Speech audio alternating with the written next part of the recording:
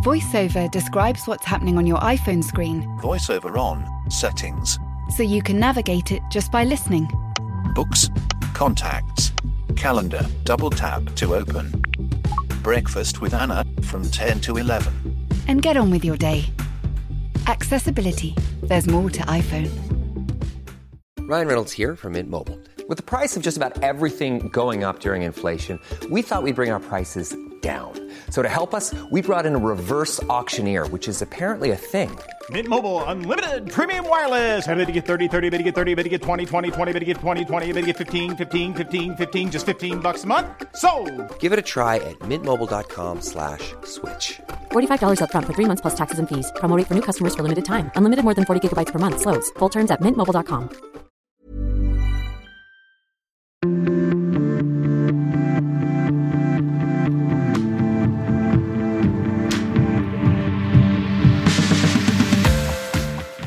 And welcome to Wine Times, brought to you in association with the Sunday Times Wine Club, with me, comedian and wine novice, Susie Ruffle. And me, Will Lyons, the Sunday Times wine columnist and vice president of the Sunday Times Wine Club. Throughout this series, I have taken up the much coveted role as apprentice of wine to try and become the master of all things grape-related. But you won't be on this journey alone, Susie. Oh no.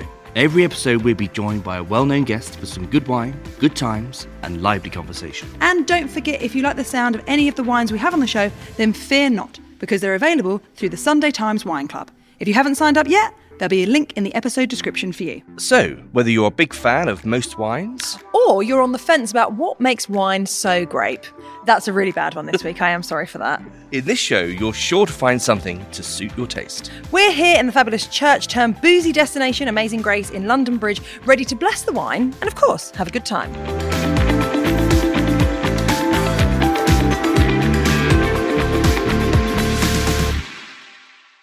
Discussing and decanting with Susie and myself today is the TV presenter and journalist Ben Shepherd. You'll likely know him best for waking up the nation with the latest headlines on Good Morning Britain. As well as morning presenting, Ben dabbles in hosting game shows too, such as Tipping Point, which I've been on and loved. It's one of my favourite TV shows. I had a terrible time on it.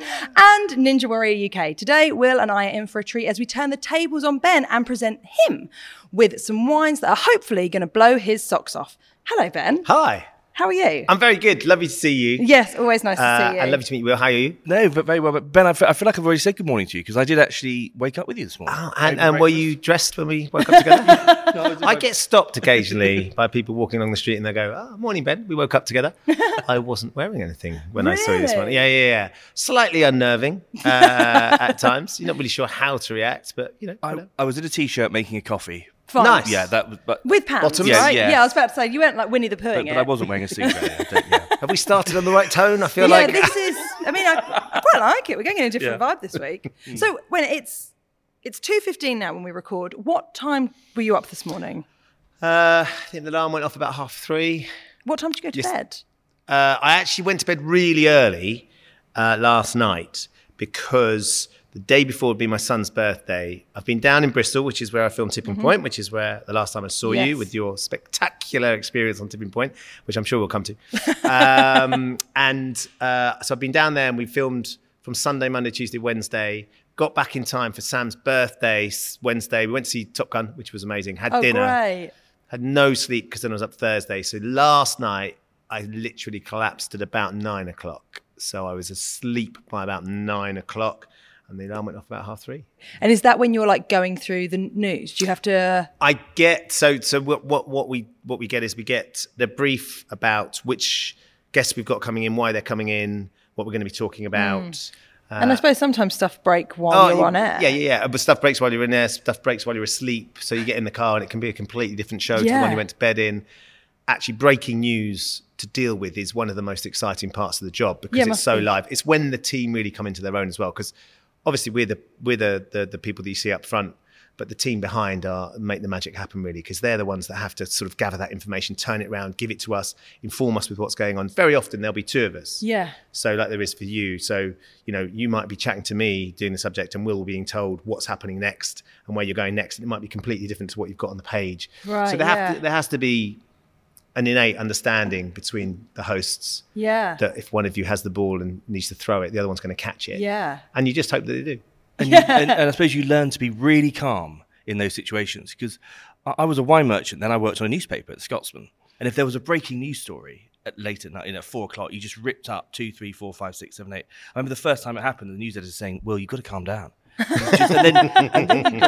can so imagine that. Will. You're running around going, "I can't get this story." But then I realised that, but by the end of it, you get so used to that adrenaline that you operate really well under pressure. Yeah, it's you definitely get used to the adrenaline of a moment like that happen. Experience is an incredibly important part of the job. I think the first few times it happens, the first few times you do live television, it can be terrifying. Even just counting to time and being told, like, you've got to wrap this up, and a hard count when someone's counting in your ear, and you've got to keep talking to someone like they're not counting in your ear. And often they'll get more and more irate in your ear if you're not talking. And you've got to try not to show that in your eyes. Like, okay, no, that was really good. Thank you very much. Bye. Well, you can see that happen. You can see sort of people that don't have the experience get faster and faster and louder and louder. And so experience is a hugely valuable asset in a breaking news scenario. So you're really busy, like always on stuff, always shooting Tipping Point, and you're always making TV shows as well. Do you have much time to, like, I was about to say for R&R, for rest, like, do you have much time where you get to relax? Yeah, I mean, it's a bit smoke and mirrors. I think it feels like, because Tipping Point's on a lot. Yeah. But you do it in blocks, don't you? We do it in big blocks, yeah. So we're just about to come to the end of, this is the 10th year of it, actually. But wow. Yeah, I know. So we're just about to come to the end of Series 13. We'll have some celebrity shows coming up. Some more celebs are going to come in and take on the machine. So here's the thing. I'm a big fan of Tipping Point, and I tweeted about how much I liked it. Ben then got in touch with me and was like, "Oh, you should come on the celebrity show." I was so excited. I drove to Bristol. I ended up smashing my car on the way. That's a different story. But then I went on Tipping Point, and I was so excited that I just really screwed it up. Because I was like you trying to break a story in 2004. Yes. I was so excitable, and like my mum loves it. She watches it every day. So I was like, "Oh, mum's like, this is going to be such a big deal for mum." And then it's like, "Susie's been here. Goodbye, everyone." I was on and off before the first like ad break. I was so devastated for you. But it was such a laugh. I didn't realise the trauma that had happened on the way. No, I didn't tell anyone that I had a car accident on the way because you can't help but feel silly, because basically I just reversed into something and I didn't want to be like, "Hi, I'm a moron. We've never met. I crashed my car on the way here."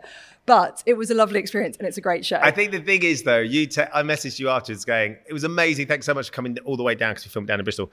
And I'm so sorry it finished so quickly. And you went, "Ben, it was brilliant. And don't worry, it's all material." Yeah. And next thing I know, I think someone sent me your stand-up routine about your experience on Tipping Point, which was just hilarious. Yeah, it's on my Amazon Prime special, and people, it's so funny, the people that have messaged me and been like, it's the opening of the show talking about like the jobs that I did during lockdown, and the amount of people that have messaged me like, "I've only just got to Tipping Point," and I'm laughing my head off, which is such a nice thing. But it's such a great show, and it's a playful quiz, isn't it? Yeah, that's I think the nice so. thing. It's a game show quiz. Yeah, absolutely, and I can be on your side. I want all the contestants to win, but I think we film it in blocks, so there's quite a lot of stuff to do, and then it's on a lot, and it gets repeated a lot because it does well, which is lovely.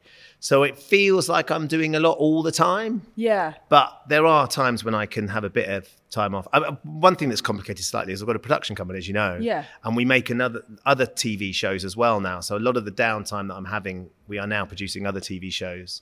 So we make Lingo for ITV, and we're just about to film American Lingo with RuPaul hosting it for the States. And That's going to be amazing. I know, yeah. And Celeb one for here that Ru's hosting.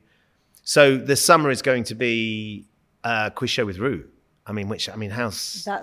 I'm excited for you to get more fabulous. I feel like next time I'm going to see you, there'll be like a shawl, there'll be sparkles. My alter ego might change slightly. But having a glass of wine, just slowing everything down, would help you relax at the end of a very busy filming schedule or week. Do you have a glass of wine after a show? Yeah, but I was going to say, you obviously can't do it on a daily basis because you've got to get up at 3 a.m. Oh, you can.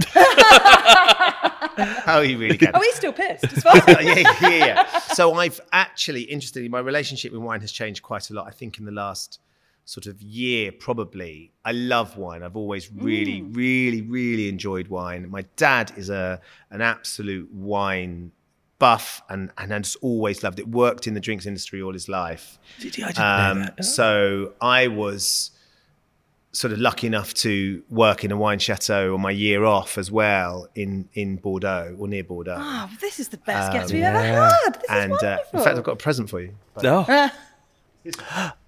Oh my word! I'm ruining the shot. The first guest to bring us a present. Thank you so much. Oh my God, that's so kind of you. It's Chateau Louden is the chateau.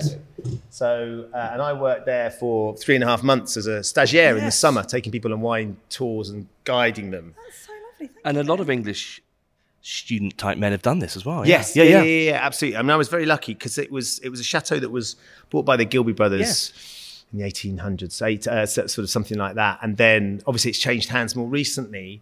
And my father worked for that company, and I had an interview to work there my year off. So I think the thing that I love about it is it means so much to me because I did the harvest, we did the grapes, I watched it sort of mature. And so I was there in about 1993, 94, just that before was university. When I was doing my... So, great year, 2009.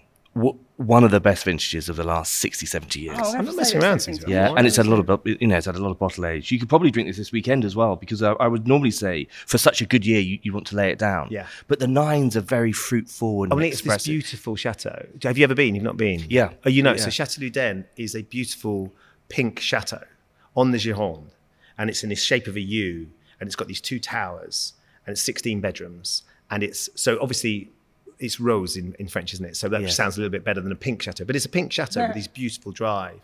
And it was just absolutely magical. And we lived on one of the sort of the workers' property, huts on the property as well. And just had the most extraordinary 3.5 months before going to university. You know, drinking amazing wine, exploring the world of wine, really beautiful, delicious wine, and then went to university and literally would drink meth. I mean, it was, I sat down and everyone went, "Oh, look, there's the University of Birmingham Plonk. Do you want to try that?" I don't drink anything that's not full-bodied. Very quickly got over that. But Ben, have you been back to Bordeaux since? Interestingly, I was with my wife for about 9 years before I realised I needed to ask her to marry me. And she did take me once Easter. She contacted them and said, could we stay there? In the hope that I would propose to her. And we had the most amazing weekend. We had the most amazing weekend. And it was lovely being there. And I didn't realise, it was only years later when she said, you do realise why we went there? And I went, oh, I thought you were being really romantic. It was really lovely. We had an amazing weekend. I just didn't want to ruin it by sort of, asking a question. By ruining it by proposing. Nothing's ever ruined by that, Ben. Well, as long as they say yes. Well, yeah, but if she's planned a trip, yes, I doubt she'd be like, I didn't realise that. I'm all right, thanks. I haven't been since then. I've always promised that we've always promised each other we'd go back and go and visit because it's such an amazing part of the world. And it's transformed in the last, say, 10 years. Is that right? So the whole city's been pedestrianised, cleaned up, floodlit. All along the quay in the city is beautiful. It's like a mini Paris. It was the same architect that did Paris. There's a TGV now. You can get straight from Paris down to Bordeaux. So it takes 2 and a bit hours. But I just think the whole region is booming because the price of Bordeaux, since you were there in 93, for the top wines, you probably bought them then for about £65 a bottle back here in London. They're now going for thousands. I mean, thousands and thousands. Prince Robert of Luxembourg, who owns Aubryon, has just had a huge sale in New York where he raised several £1 million for his bottles in aid of charity. So I had this amazing experience, and brilliantly, my friends came out for my last few days, and we had this deal with the chef du chateau, a guy called Charles Eve, amazing guy called Charles Eve, who was a master of wine and stuff. And he'd said he'd incentivized us at the start of the season in terms of sales, and he said for every 4 cases you sell, we'll give you a bottle. Anyway, we had the most brilliant summer of sales. It was me, a Dutch girl, and a Danish guy. And in the end, he changed the rules because we were getting too much wine. Anyway, so I filled this car with wine and we drove from Bordeaux. And then we went to stay with Ineke in Amsterdam, which is where she had gone back to. And all my mates stayed with her as well for a few days. And we drove all the way. It was back before satellite phones. My friend threw the map out the window on the way there. So we literally navigated by signs and instinct and asking. We went from there to Calais, got on the bus. As soon as we got back to Dover, we got pulled over because the car was so heavy. I mean, it was a Ford Escort that was filled with 3 of my best mates. They all bought bags, so much wine. And he was like, they just assumed we were in the army and we'd just been to the cash and carry and just filled up with booze to come back for a party. But it was, and for many years, I slowly worked through that wine. That's all gone now. But the wine back then, it didn't cost me very much to buy. But actually, a bottle of Luzerne now is really, really expensive. I really appreciate that. Thank you so much. My pleasure. No, I love sharing that story with people. It's something I don't get to do enough. And it's a lovely story, actually. Can we share some Come wine on, let's with them go. now? Yeah, it's time for a glass. So we're starting like we normally do with bubbles, but we're at the end of the wine route, i.e. this is a very sort of, what's the word, sophisticated choice in a way. It's a sort of sommelier's favourite. Okay. We're in Germany. It's a Riesling, which your father would approve of, but it's sparkling. It's a sect. It's a German sect from a very famous estate called Reichsstracht van Buhl. So we're in the beautiful town of Deidesheim. So we're about an hour and a half southeast of Frankfurt.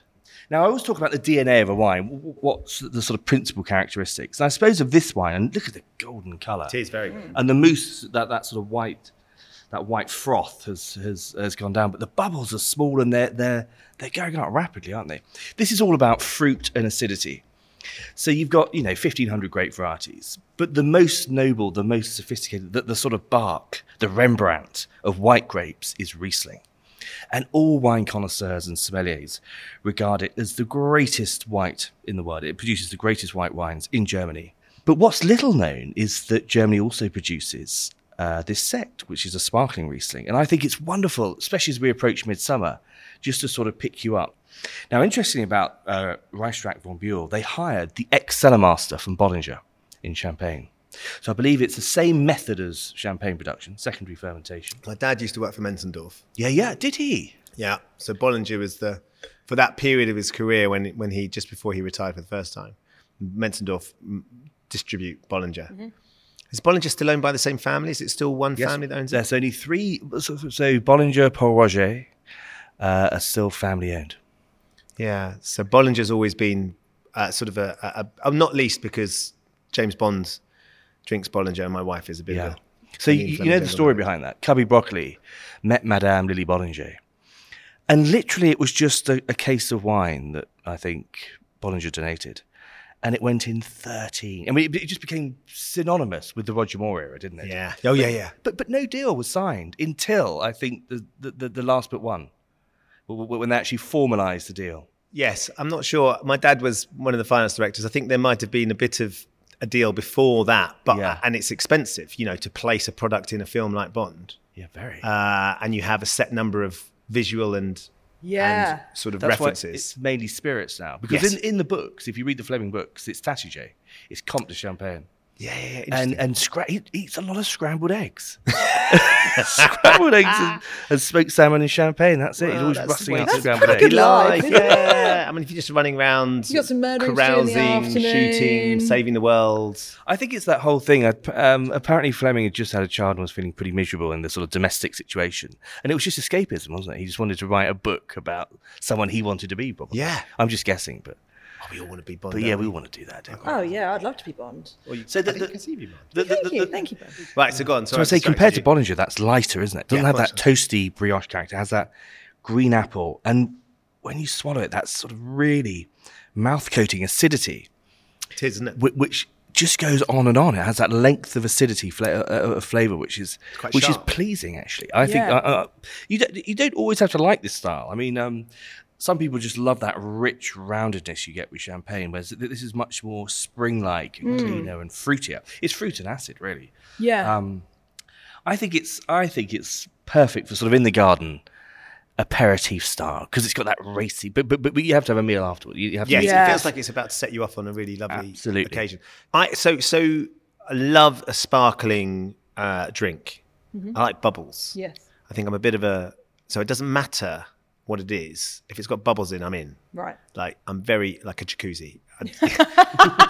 What about bubbles in a jacuzzi? What's your vibe on that? Oh my day. Literally, I just will fizz over.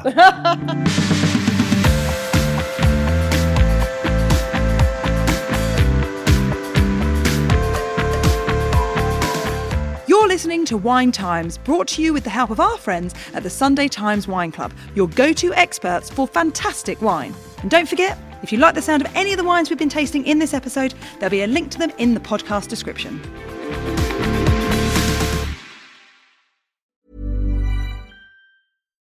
VoiceOver describes what's happening on your iPhone screen, VoiceOver on, settings, so you can navigate it just by listening. books, contacts, calendar, double tap to open. Breakfast with Anna from 10 to 11. And get on with your day. Accessibility. There's more to iPhone. Ryan Reynolds here from Mint Mobile. With the price of just about everything going up during inflation, we thought we'd bring our prices down. So to help us, we brought in a reverse auctioneer, which is apparently a thing. Mint Mobile Unlimited Premium Wireless. How to get 30, 30, bit to get 30, bit to get 20, 20, 20, bit to get 20, 20, bit to get 15, 15, 15, 15, just $15 a month? Sold! Give it a try at mintmobile.com/switch. $45 up front for 3 months plus taxes and fees. Promo rate for new customers for limited time. Unlimited more than 40 gigabytes per month. Slows full terms at mintmobile.com. Many of us have those stubborn pounds that seem impossible to lose, no matter how good we eat or how hard we work out. My solution is PlushCare. PlushCare is a leading telehealth provider with doctors who are there for you day and night to partner with you in your weight loss journey. They can prescribe FDA-approved weight loss medications like Wegovy and Zepbound for those who qualify. Plus, they accept most insurance plans. To get started, visit plushcare.com/weightloss. That's plushcare.com/weightloss. So we're in Germany at the moment. Yep. So I'm just gonna tip that away. You don't have to. Where are we going next? I tip mine away as well. So down Ben's neck. He tipped it away. I like to try and think counterintuitively and have a few quirky wines on. We've had wines from Moldova and Romania. This is a white wine from France, from a very famous region called Beaujolais. Oh, nice. Yeah. And the family is Famille Descombe. They were found in Beaujolais. But it's a Viognier. So the grape variety is Viognier. Its home is in Condrieu in the northern Rhone. And Viognier is a grape variety that, as a Sunday Times wine columnist, I get a lot of letters about this. People are always looking for Viognier, for good Viognier. The very best examples are quite expensive now. But put your nose in, it's almost like a spicier, richer version than Chardonnay. It has the same full-bodied texture as Chardonnay, but it's very floral, isn't it? Very floral. I used to, when I did the wine tasting, I just had a flashback as I'm spinning this glass, trying to get some air into it, of taking one of the directors of the company came down, and he and his wife and his daughter came for a wine tasting, and they said, "Oh, Ben, will you take the director and his wife and daughter?" And I was 18 at the time, and this daughter came in, and she was quite attractive, so I was really on it. I was really showing off, and I took the red wine out, and I was talking about it, and I was being all sort of dramatic and artistic, and I got really carried away. And I was saying, "So, smell the wine, and now spin it. And what do you notice about the difference in the bouquet when you spin it?" And this girl was she was enjoying the experience, as was the father and the mother. And then I said, "So if you really give it some, you can really get." And I literally span the wine out of the glass across my shirt and across the mother as well. And I was like, honestly, if the earth could have swallowed me up at that point, it was the most horrific moment. And the dad was on the end, and he thought it was hilarious that I covered his wife in red wine and me as well. But I was absolutely mortified. That's something like Meet the Fockers, isn't it? It's exactly like that. And I had to go and explain to the Chatelaine was quite a sort of a battle axe of a woman, amazing woman. And I had to explain that I'd taken the tour, but I'd done something that might be worth mentioning. And she was so angry. "What the bloody hell do you think you're doing?" I just got carried away. The theatrics are fun. We talk a lot about the theatrics of wine, don't we?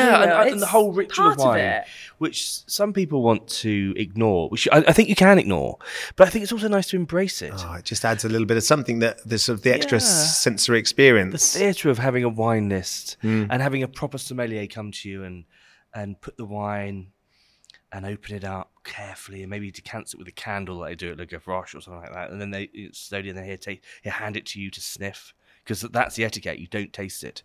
You're just smelling to see whether it's faulty.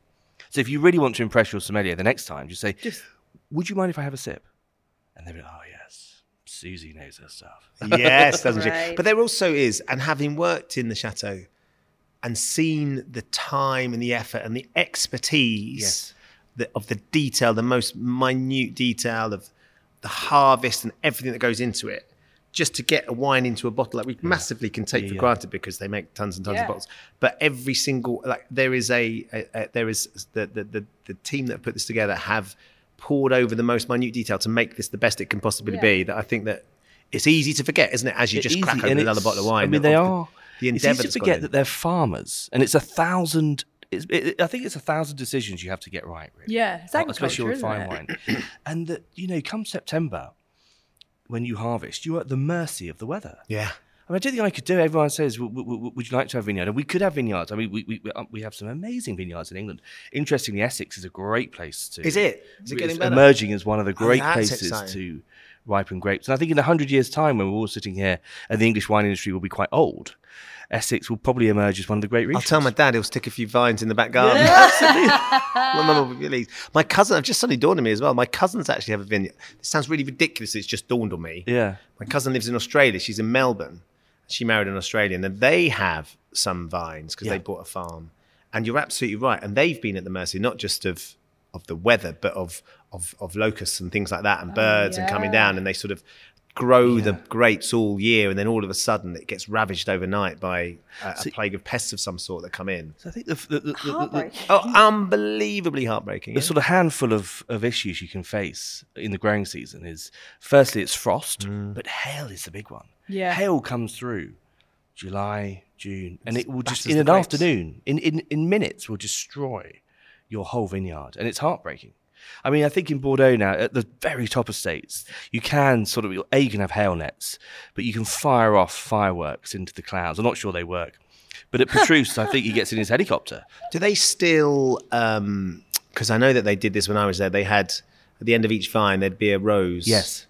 Because the rose gets attacked by pests first. So they see the roses going down, they'll know that the vines are going to go down too, and or going to come under attack. God, Will, your job's it's hanging in the balance. Also, and now, so many vineyards. I didn't realise it was an audition. Okay. God. The trouble is, you're doing breakfast TV next week. You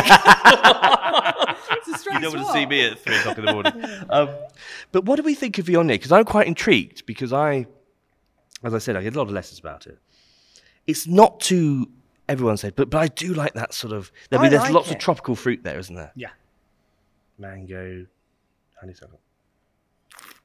The way a wine feels in your mouth, this is definitely base notes, isn't it? Almost waxy and... Yeah, I was about to say and it's so different from the first one, or from a Sauvignon, which is all about racy acidity. This is much more mellow. So it feels like it sits slightly, like it's just covering your tongue a little bit, just gently resting on it. And, you know, we're quite near Borough Market, Borough Cheese, with Comté, the creaminess of Comté. Yeah. Yes. Yes. I keep saying to the producers we should have food, but... Apparently it doesn't sound very nice. Doesn't sound very nice. I tell you what would be brilliant, if you were doing this, obviously it wouldn't be as controllable, in the middle of the market, live. Yeah. You just, and they get people wave to the fromagerie, and they'd chuck a little bit over. Oh, fantastic. To the biltong boy in the corner. Get a bit of that. I bought some outside of King's Cross the other day. There's a little market up there. Yeah, that's nice up there. Yeah. That's changed a lot. It's changed a lot. We used to live up there, Annie and I, when we first moved into London. We were in Islington, not far away, and King's Cross was not somewhere you'd have a cheese store. No, if there was a white tent there, it would definitely be a murder rather than a fromagerie, wouldn't it? That's how the world's changed. It was, a triage tent of some sort. Exactly. Well, time is always the enemy, isn't it? Sadly, we're down to our last wine. We are indeed. Where are we going now? So we've gone from Germany to We've gone from Germany, we've gone west to Beaujolais, and now we're going southeast to Italy. Wow. We're going to fly into Rome. Feels like we've lost the sat-nav. The map's gone out the window. Now, what we've got to think of, it's always an artificial environment. We've had 3 wines. We don't have any food. We've got the cameras We're on, not the on lights holiday. on, the microphone. Can you mention the food again? Still haven't got any food. I think it's the end of the working week, and we're tired. Hungry. And we want to put Top Gun on. And we've ordered pizza. Great. We made a bit of a salad from the kitchen. Sure. It's all have a bit super of it. relaxed. This is the wine you want to have with it. Okay. So we are on the Adriatic coast in Italy, or what the Romans called Inotria, the land of the vines. And the grape variety is Montepulciano. So it's not the Tuscan village. It's Montepulciano de Abruzzo. And this is just a great value red wine from central Italy. This is my dad's favourite thing ever, is finding really good value wine that tastes amazing. Like, because anybody can go and buy an expensive bottle of wine expensively. The thing he enjoys the most, and he loves his wine, is find a wine that's cost me £10 Yeah. and it's going to blow me away, or less. And will he enjoy telling you that at dinner? Go, do you like that? That was only £9. Absolutely. And the thing you always do at family dinners, and we have quite a big family, is you make sure you sit next to my dad, because the best wine is always on the floor next to his foot. Yeah. The wines on the table are going to be nice, right? They're going to be nice, but the best wines, and they don't necessarily have to be the most expensive, but the best wines are on the floor by his foot. Yeah. And if you're sitting next to him, you'll get some of his wine, and the rest of us, or the rest of them, they'll be able to make do with. I've got some sympathy with your father. I feel like you'd get on with Ben's dad. So at Christmas, if I'm doing big family gatherings, I say, right, and they're all good wines, obviously, but I'm like, here are the wines you can just glug away. I don't mind as much. You can drink as much of that as you want. This wine, if you're going to taste it, we're going to taste it with me, and we're going to enjoy it slowly, please. And we might get carried away at the end. But I think that's what the Sunday Times Wine Club does well. It just finds those wines, the great value, but also that you just want to drink and just enjoy. And I think my father-in-law, is a member, and every year I get a case. My Christmas present is a case from the Sunday Times Wine Club that he's had that year, and he's gone, right, there you go, that's your Christmas present. That's nice. Yeah. And it's a really, really lovely thing. But there's something about getting wine delivered. I just got delivered from the club, the Hugh Johnson selection, and you have a cardboard box and it opens it up. And 12 bottles, 12 apostles, but it's just religious. It's a religious. Sort of a box of pleasure. A mini cellar arrives. Yeah. And I love that. I do like that. But I think that's what makes wine more approachable. I mean, it's the very reason that I'm on this podcast with Will rather than someone that knows what they're talking about, because I think it's important that, I'm just someone that enjoys wine. You are great value. I'm great value. That's the thing. I'm £8 an episode. So. As Ben says, it's easy to write about the world's great wines. It's nice to write about them occasionally, do a feature, but that's pretty easy. Yeah. There's no legwork there. It's finding and making a judgment, actually. I mean, obviously we have great supermarket buyers, great Sunday Times wine buyers, so I'm just on the edge of it. But I think who was it? Robert Harris, when he gave up writing his Sunday Times wine column to focus on his books, and Desert Island Disc, they said, did you ever miss it? He goes, no, because every Sunday morning I used to get stage fright. And I'm the same, because you put out those 6 wines, and people now will let you know. Oh, of course. And they've got access to you now as well. And they've spent their hard-earned money, and if they don't like it, they know where to find you. And I always try and have a discussion. And for me, I'm just the person that says, look, that's pretty, Ben, have a try of this. I think you're going to like it. I don't want to be the big authoritative sort of patriarchal, you must like this. Do you, and this is an interesting question for you as well, Susie, as a comedian, do you remember the people that criticise your choices more than you remember the ones that really appreciate it? Is it the same with your gigs and your comedy? Yeah, totally. I remember having a year in Edinburgh where I just got 4 and 5 stars across the board. Amazing. Just lovely. I was walking past my poster every day. More stars were going up. Lovely. What a treat. Did you linger? Yeah, I mean, the show sold out. It was great. One reviewer was like, I don't get what it is with her. I think she's fine, but I don't get why. She's fine. And honestly, I saw him in a bar, and then it was like he was haunting me all festival. Everywhere I went, I was like, there's that guy again. He thinks I'm 3 stars. There is some. My mum says I'm special. But you can't help it, can you? It's the human condition of sort of going. And I think it plays into that horrid voice that's in all of our heads sometime, unless you're a psychopath, where you go, maybe they're right. Yeah. Maybe I am awful. Maybe I am. So I actually thought about doing a fringe show on newspaper comments under the wine. At the Journal, I used to have, the best one was when I wrote that we shouldn't be chilling our whites. We all chill our whites too much. Telling an American audience, all hell broke loose. But the best one was, I cannot respect Will Lyons. Yeah. Is that what it was? Because you told them you're making your white too cold. Yeah. Isn't that fascinating? And you still remember that, though? To be fair, though, you can take that and laugh about that. Yeah, that was funny. Sure. It is funny. I once had someone tweet me, what is the point of Susie Ruffle? Which, that's like an existential crisis, isn't it? I mean, that's not even to do with my comedy. That's like my soul.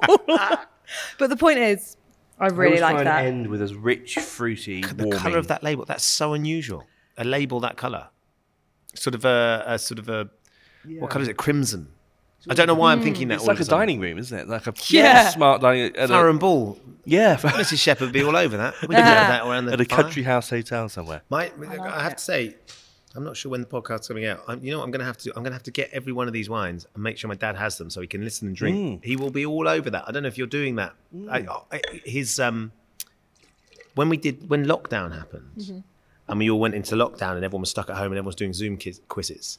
My dad organised a wine tasting for all the family. We've got family in Cornwall and up near Leeds in Harrogate. My sister's not far from me. My brother's in Dubai.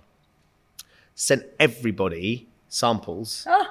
And then we did a wine tasting over Zoom that he had organised. I mean, we were all hopeless. I mean, famously, we did one Christmas. My sister was pregnant. She didn't drink any of them and she got the best score just by looking at the colours and smelling them. So we're all absolutely hopeless at sort of trying to identify them. And does things like you, sort of an Indian wine or a Moldovan wine. He loves all that sort of stuff. But that's how much he loves this process. So he will be thrilled that I've got to do this today, and he will want to. We need to make sure that Ben's dad gets we were talking about putting this podcast on British Airways, and I thought you could then serve the wines, and so people would fly to. So that's my dad's thing, right? If he flies anywhere, he's not interested in. He will go, oh, there's some really nice wines on the plane. I'm really interested to couple the wine with. But Dad, it's airplane food. It's not going to be. Yeah, like with no. But how do you know? It could be, and then it's served at altitude and under pressure. What's that going to do to the taste of the wine? I caught them on British Airways the other day, throwing it down the loo, and I said, "Look, come on!" And they said, "We have to." I would have thought they would have wanted to take them home and that's what I would have thought. give them to the captain. Maybe they're not allowed anymore. But maybe it's law. Yeah. It's all these regulations now. I went to Cuba in 2003 too. Mm-hmm. And we went to Madrid. Then we got an Air Iberia flight. And we were in economy, obviously. And it was a drinks party. It was literally the two stewardesses stood behind the hatch giving out drinks. Everyone got up and started chatting. And people didn't drink a lot, though. And I thought, this is going to be really interesting. Lo and behold, 45 minutes later, everyone was asleep. I did. That was the plan. That was the plan. Clever. But I'd never been on a plane where everyone just got up and were talking to each other and just mingling around. And it's a lovely vibe, that. Yeah, it was. It was really good. It was actually quite a nice idea. Party at altitude, great. And then you fell asleep, and then you woke up over Florida thinking, oh. Yeah, I don't feel great. It's actually a long flight to Cuba. So, Will, what's your favourite of today? Let's start there. Wow. I think it's I'm not going to try and be clever. I think my favourite was the sparkling. Your favourite's the sparkling? The Reichsstrack von Buell. Nice people, lovely wine, and just the sort of spring-like aperitif wine I liked. Yeah. But I did like the Viognier. I thought that would be great. Again, great picnic, and I did like this. If I was having a pizza. Ben, please. I'm just sticking my nose back in the Viognier. And actually, it's lovely. I think the red. Yeah. I think it's the Italian, the La Chiamata. Is that right? Yeah. Really, I think it just feels, it's just delicious. Yeah. Really delicious. Very Lots popular. of lovely flavours and the other two were great too. But this is the one that I'd sit down with, like you say, the idea of a pizza. And I watched Top Gun Maverick the other day. A couple of my friends are fast jet pilots as well. I've been up this is really fantastic. Boring. Been up in a tornado. My best mate Sam is a fast jet pilot, and he took me up the day before his wedding in a tornado. Wow. And we went supersonic at 200 feet across the water, and then we flew. I mean, so I don't know if you've seen the new Top Gun movie, Maverick, but it's unbelievable. And I just spent the whole time thinking about my mate who flew me in his plane. And so the idea of a bit of Top Gun pizza in this. And so it is good, the new Top Gun. Oh, it's amazing.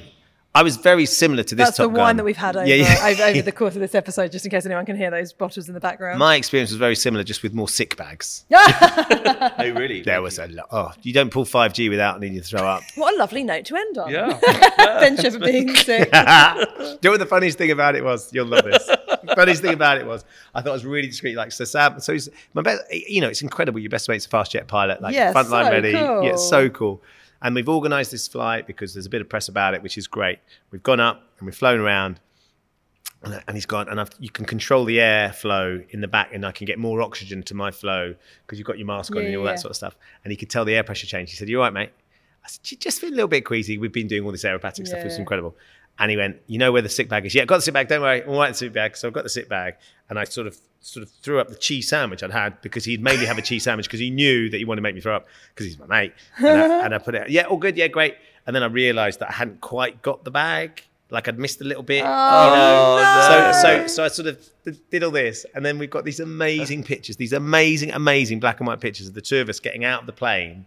And they took these pictures of us, proper Top Gun, black and white, walking along in all the jumpsuits and all that sort of stuff. Two of us laughing because all I'm saying is, you don't think they can see the sick down the top? It was the antithesis of the cool. It was me just with vomit down my top. Failed miserably. Well, I'm pleased to say that's not how we're ending the podcast. We've got a bit more wine to drink yet. So we do. Yeah. Thank you so much for joining us. I've that loved was it. fantastic. My absolute pleasure.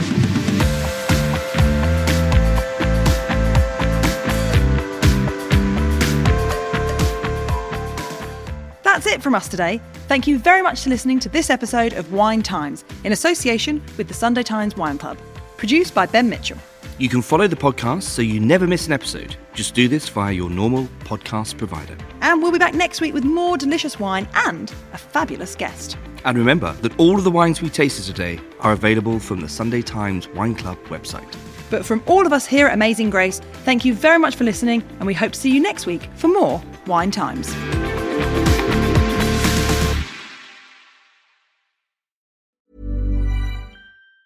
The train is now approaching. Junction at platform. Passengers, airport, please stay on board. Next stop, road station. iOS helps you control which apps you share your exact location with. There's more to iPhone. Hi, I'm Daniel, founder of Pretty Litter. Cats and cat owners deserve better than any old-fashioned litter. That's why I teamed up with scientists and veterinarians to create Pretty Litter. Its innovative crystal formula has superior odor control and weighs up to 80% less than clay litter. Pretty Litter even monitors health by changing colors to help detect early signs of potential illness. It's the world's smartest kitty litter. Go to prettylitter.com and use code ACAST for 20% off your first order and a free cat toy. Terms and conditions apply. See site for details.